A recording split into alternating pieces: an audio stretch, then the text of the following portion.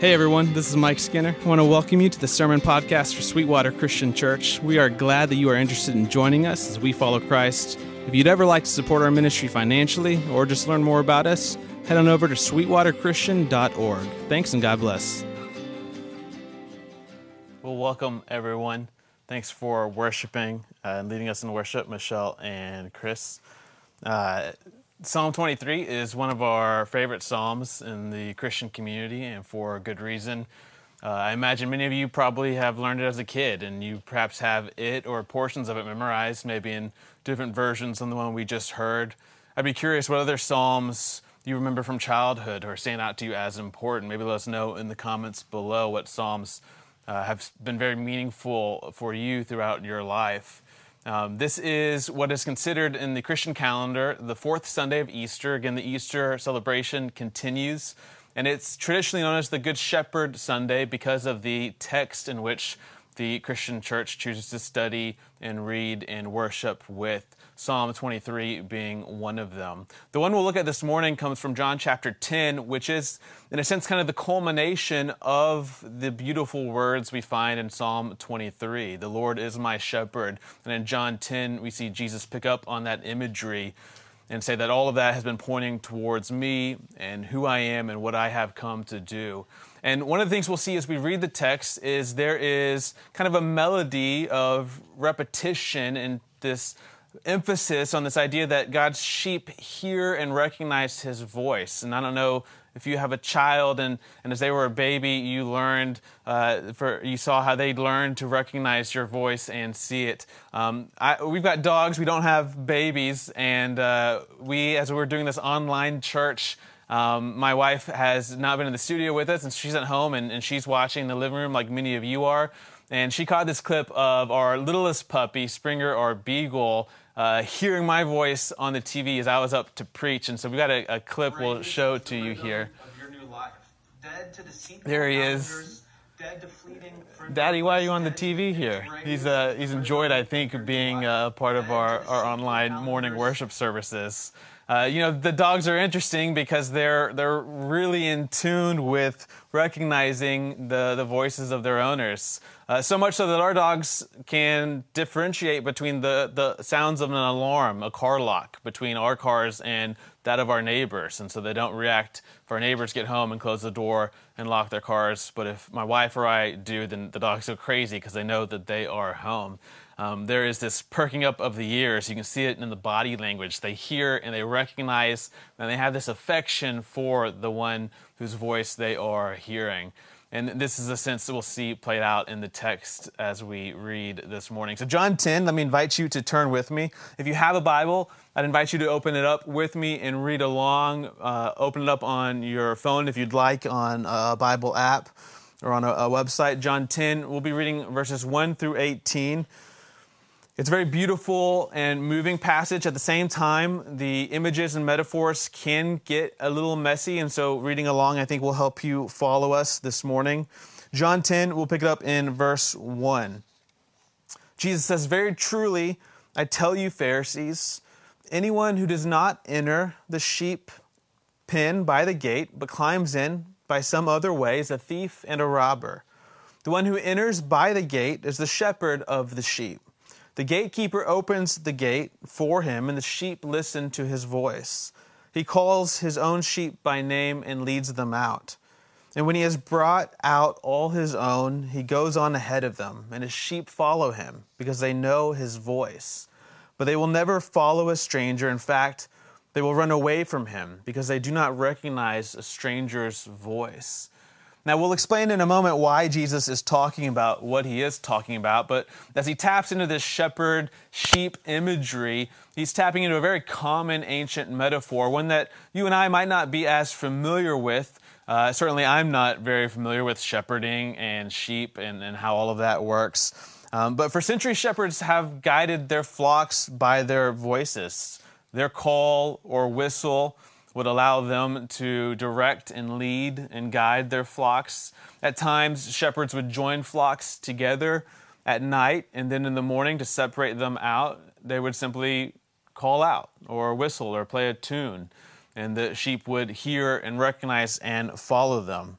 And this seems to be what Jesus is referring to. Now, if those first 5 verses don't make complete sense to you right off the bat, you're not alone. In verse 6, Jesus used this figure of speech, or parable, if you will, but the Pharisees did not understand what he was telling them.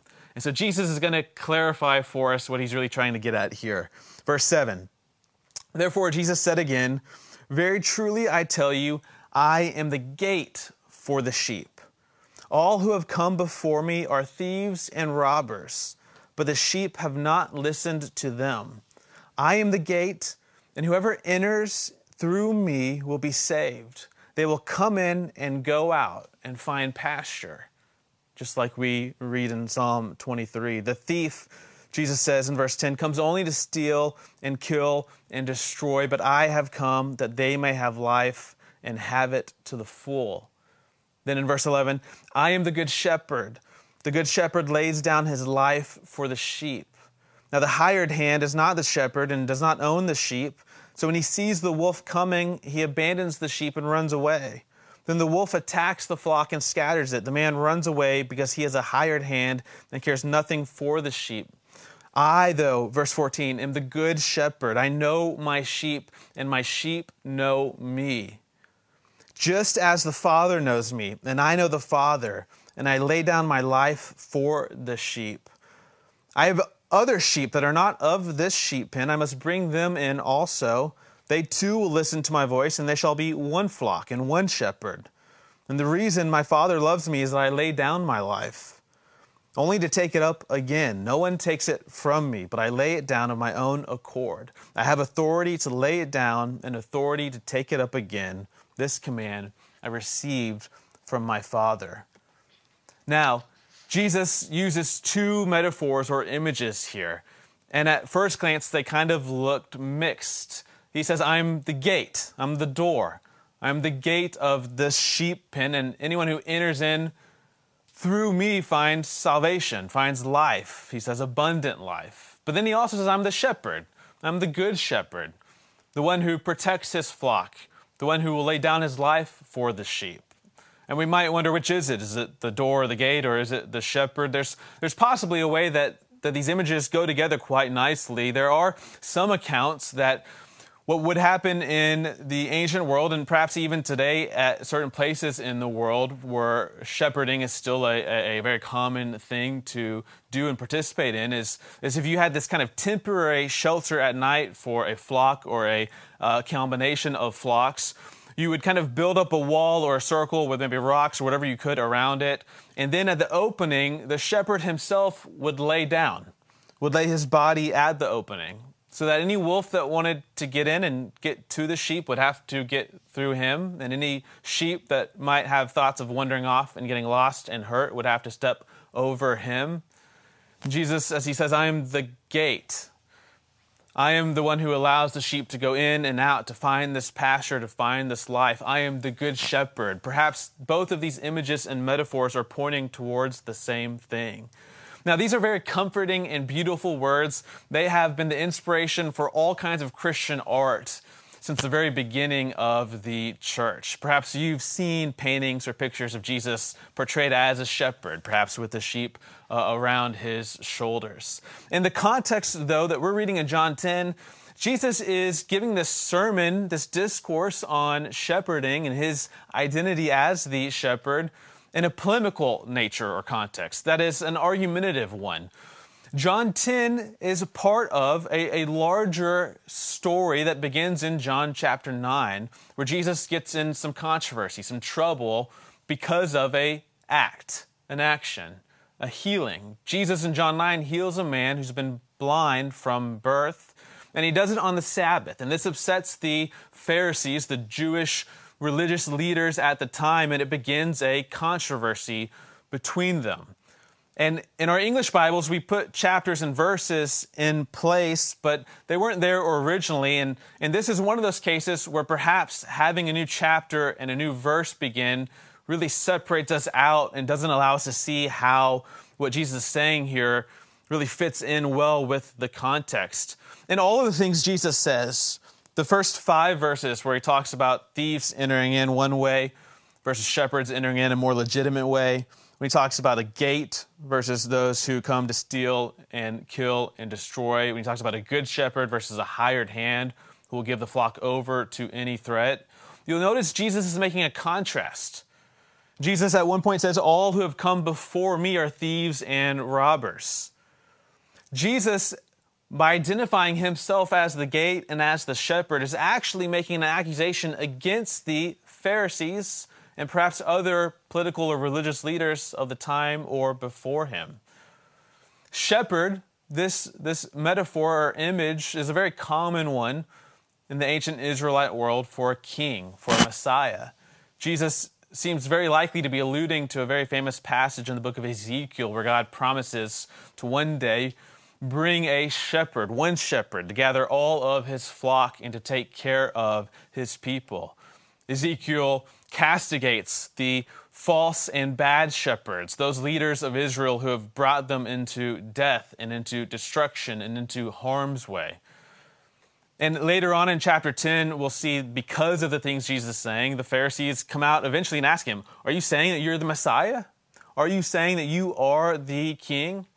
This is indeed exactly what Jesus is referencing when he talks about being the good shepherd. He says, all who have come before me, they've been thieves and robbers. And when he talks about the enemy, the one who comes to kill and steal and destroy, the thief, we often think automatically that's the devil or Satan. But in context, there's really been no mention of Satan or the devil. This, again, is one long, extended discourse about a sign and a dialogue that's happened after Jesus heals this man, who, by the way, the Pharisees seemed like they were acting as bad shepherds toward, as false shepherds, not interested in his best health and life. He was isolated, kicked out of the community. And so when Jesus says, I'm the gate and I am the shepherd, he's making a sharp, argumentative claim. Even though these are words of comfort for you and I who find ourselves taking on the identity of the sheep of Jesus, his people, his disciples, in this context in John 10, Jesus is going toe-to-toe. He's squaring off with the religious leaders of his day. It is the case, I think, that there were false shepherds back then and false shepherds today. Jesus says, I'm the good shepherd, the shepherd who brings life and life abundant. False shepherds, they tend to organize their followers around the energy of hate and the means of violence and domination. It's also perhaps likely Jesus is referring to messianic figures who have come before him. The world of the ancient Israelites in the first century was not one without people who have risen up, claiming to be the Messiah. There's example after example after example, many of which Jesus, his listeners, hearers, his original audience, and he himself would have been aware of. And yet they all kind of had one thing in common, which is they wanted revolution. They wanted to overthrow the Roman occupation. Jesus comes preaching a nonviolent way of living out and ushering in God's kingdom. The false shepherds, though the bad shepherds, they organize people around hate and fear, and they use means of domination and destruction and violence. And this is, I think, still the case today. Now, the sheep, Jesus says, they didn't listen to those false shepherds, and they don't listen to those false shepherds, but there are some who listen. We may call them goats. There were goats back then, and there were goats now. Fear and anger and division have always been a diabolically effective way of organizing and gathering and mobilizing people. But the sheep of God have always held out for a better way. They've always recognized that there is a truer way, the way of peace and forgiveness and love and justice. And Jesus, as the good shepherd, says, this is the voice that my followers are listening to and are responding to. Not one that uses fear and division and hate, that operates through methods of domination and violence and destruction, but instead one that offers life. The voice of the good shepherd The voice of the shepherd that leads us into pasture is the voice of the one who gives us the Sermon on the Mount, who said, "Blessed are the poor, blessed are those who mourn, blessed are those who are hungry." It's the voice of the one who says, "Love your enemies, bless them when they curse you, pray for them, go the extra mile." It's the one who models in his very own life what self-giving and sacrificial love looks like. Jesus, as the Good Shepherd, shows us, illustrates for us what the life of God is like. There are some very powerful and interesting phrases happening in John 10, and I want to direct your attention to verses 14 and 15. Jesus says, "I'm the Good Shepherd," and then he describes this relationship between him and his sheep, and then he compares it to the relationship between his Father and he. "I know my sheep, and my sheep know me, just as," he says, "the Father knows me, and I know the Father." Now we might ask ourselves, how does the Father know Jesus the Son? Well, from all of eternity, they have existed in this loving, mutual relationship. In John's Gospel, just John's Gospel, we're told that the Father shows and gives everything that he has to the Son. We're told that the Father loves the Son and will glorify the Son. We're told that all that the Father is the Son. So they are one in unity. This word know is not just an intellectual know, it's a relational, personal knowledge. And if you pay close attention, what Jesus is promising is that the pasture that his sheep will find because of his good shepherding is none other than the pasture of God's own life. A kind of expanding circle of communion, if you will, where the triune God of all eternity, in pure love and joy and self-giving towards one another, now finds God's people adopted into their family. The sheep of Christ responding to his voice, following his direction and guidance, find in their union with him and their knowledge of Jesus access to the same relationship that Jesus has enjoyed for all of eternity with the Father. It's profound and it's beautiful, and it's a promise perhaps that's difficult to even truly, really imagine. Jesus offers us here life and life abundant.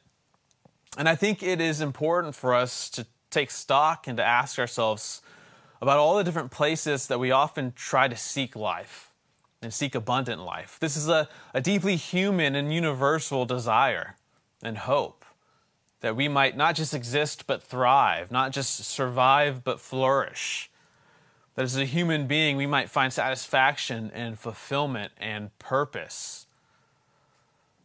And if we were to sit down and take stock of all the different things we've attempted, the activities we've engaged in, the places and people we've looked for that life and satisfaction and flourishing, we might find that many of them fail and disappoint. And perhaps the pain of these disappointments gets worse each time we run after them and they come up short for us. Jesus, though, as the Good Shepherd, as the gate of the sheep, he says, "Those who hear my voice and listen to me and follow me, they will find this life, this eternal life, this thriving life, this life of flourishing." And it's found in hearing and responding to the voice of the one who calls out to his sheep. But just like in the first century, false shepherds abound. And like hired men, they often don't have the best interests of the flock at hand. Or like thieves and robbers, they go about their way of managing and organizing the flock in a different way than the way of Christ is. We need to, I think, keep the Good Shepherd sermon in John 10 connected to the John 9 story for lots of important reasons. One is because John 9, the story of the man who was born blind being healed, serves as an example for all of the roles and illustrations that Jesus gives us in the various images and metaphors in John 10. The man born blind who is healed is the one who has heard the voice of Christ and responds faithfully and finds the pasture that Jesus has promised to give as the Good Shepherd. The Pharisees as those who would isolate, as those who would condemn, as those who would separate out this man because of his deformity, his illness, his disability, are those who find themselves playing the role of the false shepherds, the thieves and the robbers, those who bring destruction and harm. We've got to be careful as well because it's often the case that those false shepherds who lead God's people in false ways sometimes do so under the pretense of what seems and sounds like very biblical truths. So for instance, in John 9, the controversy centers around the Sabbath day. And there are well-written laws in the Old Testament about what can and can't be done on the Sabbath. And Jesus brings this healing to this man, and the Pharisees, on biblical grounds, oppose Christ and his works. Always be on the lookout for those who would attempt to use the Bible to do anything other than point us to Christ and the life that we find in Christ. Always be on the lookout and careful for those who would try to use the Bible not to give life and healing, but instead to beat up on, to tear down, to exclude or demonize others. Make no mistakes about it. You can list off all the verses you want, but as Jesus says in John 5, if they don't point to Christ and to the life Christ has come to bring, if they don't result in a life that bears witness to the fruit of the Spirit, they're nothing more than a long litany of false shepherds that have come and led people astray. The man in John 9 also shows us that when we think about salvation, the abundant life, the pasture Jesus has come to lead us into, we should really think about it in contextualized ways. We often talk about salvation in kind of nondescript ways, very kind of bland and vanilla ways. Our sins are forgiven, we're freed from sin and death and decay, and all those things are true and great, and I affirm them 100%. But we often need to ask the question, what is salvation for an individual or for a community? What does the pasture look like for the man in John 9? Well, it looks like receiving sight. It looks like no longer living in a world of darkness, wondering where his next meal will come from, being excluded from the community of God's people.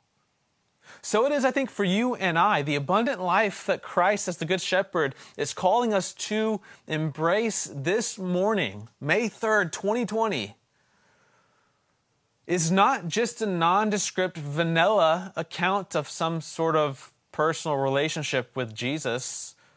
Jesus says, I call the sheep by name, and they respond, and I call them out into the pasture.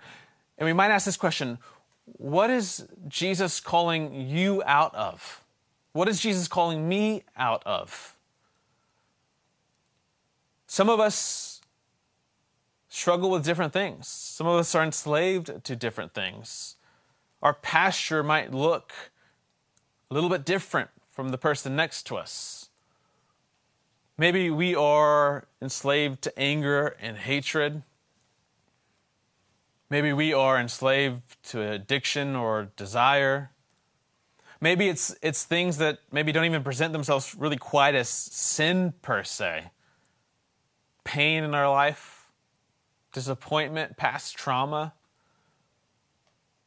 Jesus as the Good Shepherd says, I'm calling you out of those things.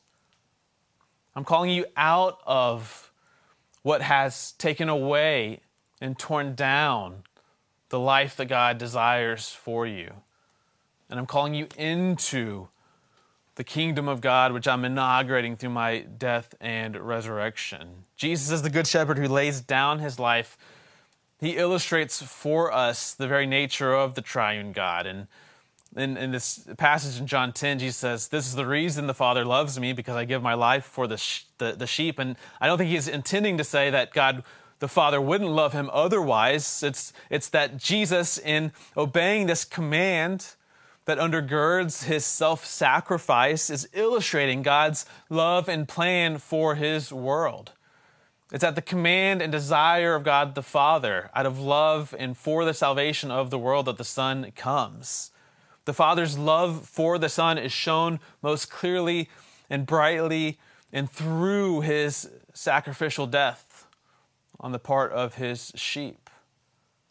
And John's Gospel is full of these beautiful moments where Jesus encounters individual human beings and he calls their name. And they hear and they recognize. And I really do believe that the Good Shepherd continues to call out the names of his people, even now, even this morning. Perhaps you're hearing him call your name. Perhaps you're hearing his voice. Perhaps somewhere in your heart or in your soul, there's this echo, there's this longing for freedom and peace and justice and joy, for life and life abundant. Perhaps like Mary in the garden after Jesus' resurrection, you hear Jesus say your name and you recognize him like my little beagle puppy who just loves me so dearly that the moment he hears my voice, he just is, where's my dad? What's he bringing me? What are we going to do together? It's going to be good. I trust him. Perhaps that is what continues to happen even this morning, even now, even in worship. The Good Shepherd calls out the name of his sheep. He calls them into a mutual relationship of knowledge and love, into this eternal stream and dance of love that God himself has enjoyed. He calls us into pastures that will bring us deeper satisfaction and meaning and life. Will you listen? Are you one of his sheep? Will you hear the voice and respond? Beware of any false shepherd who might be calling out but might be leading you to something other than Christ, the Good Shepherd. Beware of any false shepherd who might be even using Christ's name but calling you out to a way other than the way of Christ, of self-sacrificial love and justice and peace. And as we continue in worship this morning, I'm again reminded of Psalm 23, where we're told that the Lord, as our shepherd, prepares for us a table, and that surely as we feast at the table with our shepherd, goodness will follow us all the days of our life. And so in a moment, I'll pray and we'll invite you to participate in communion with us, where the Good Shepherd has indeed prepared a table for us. Would you pray with me?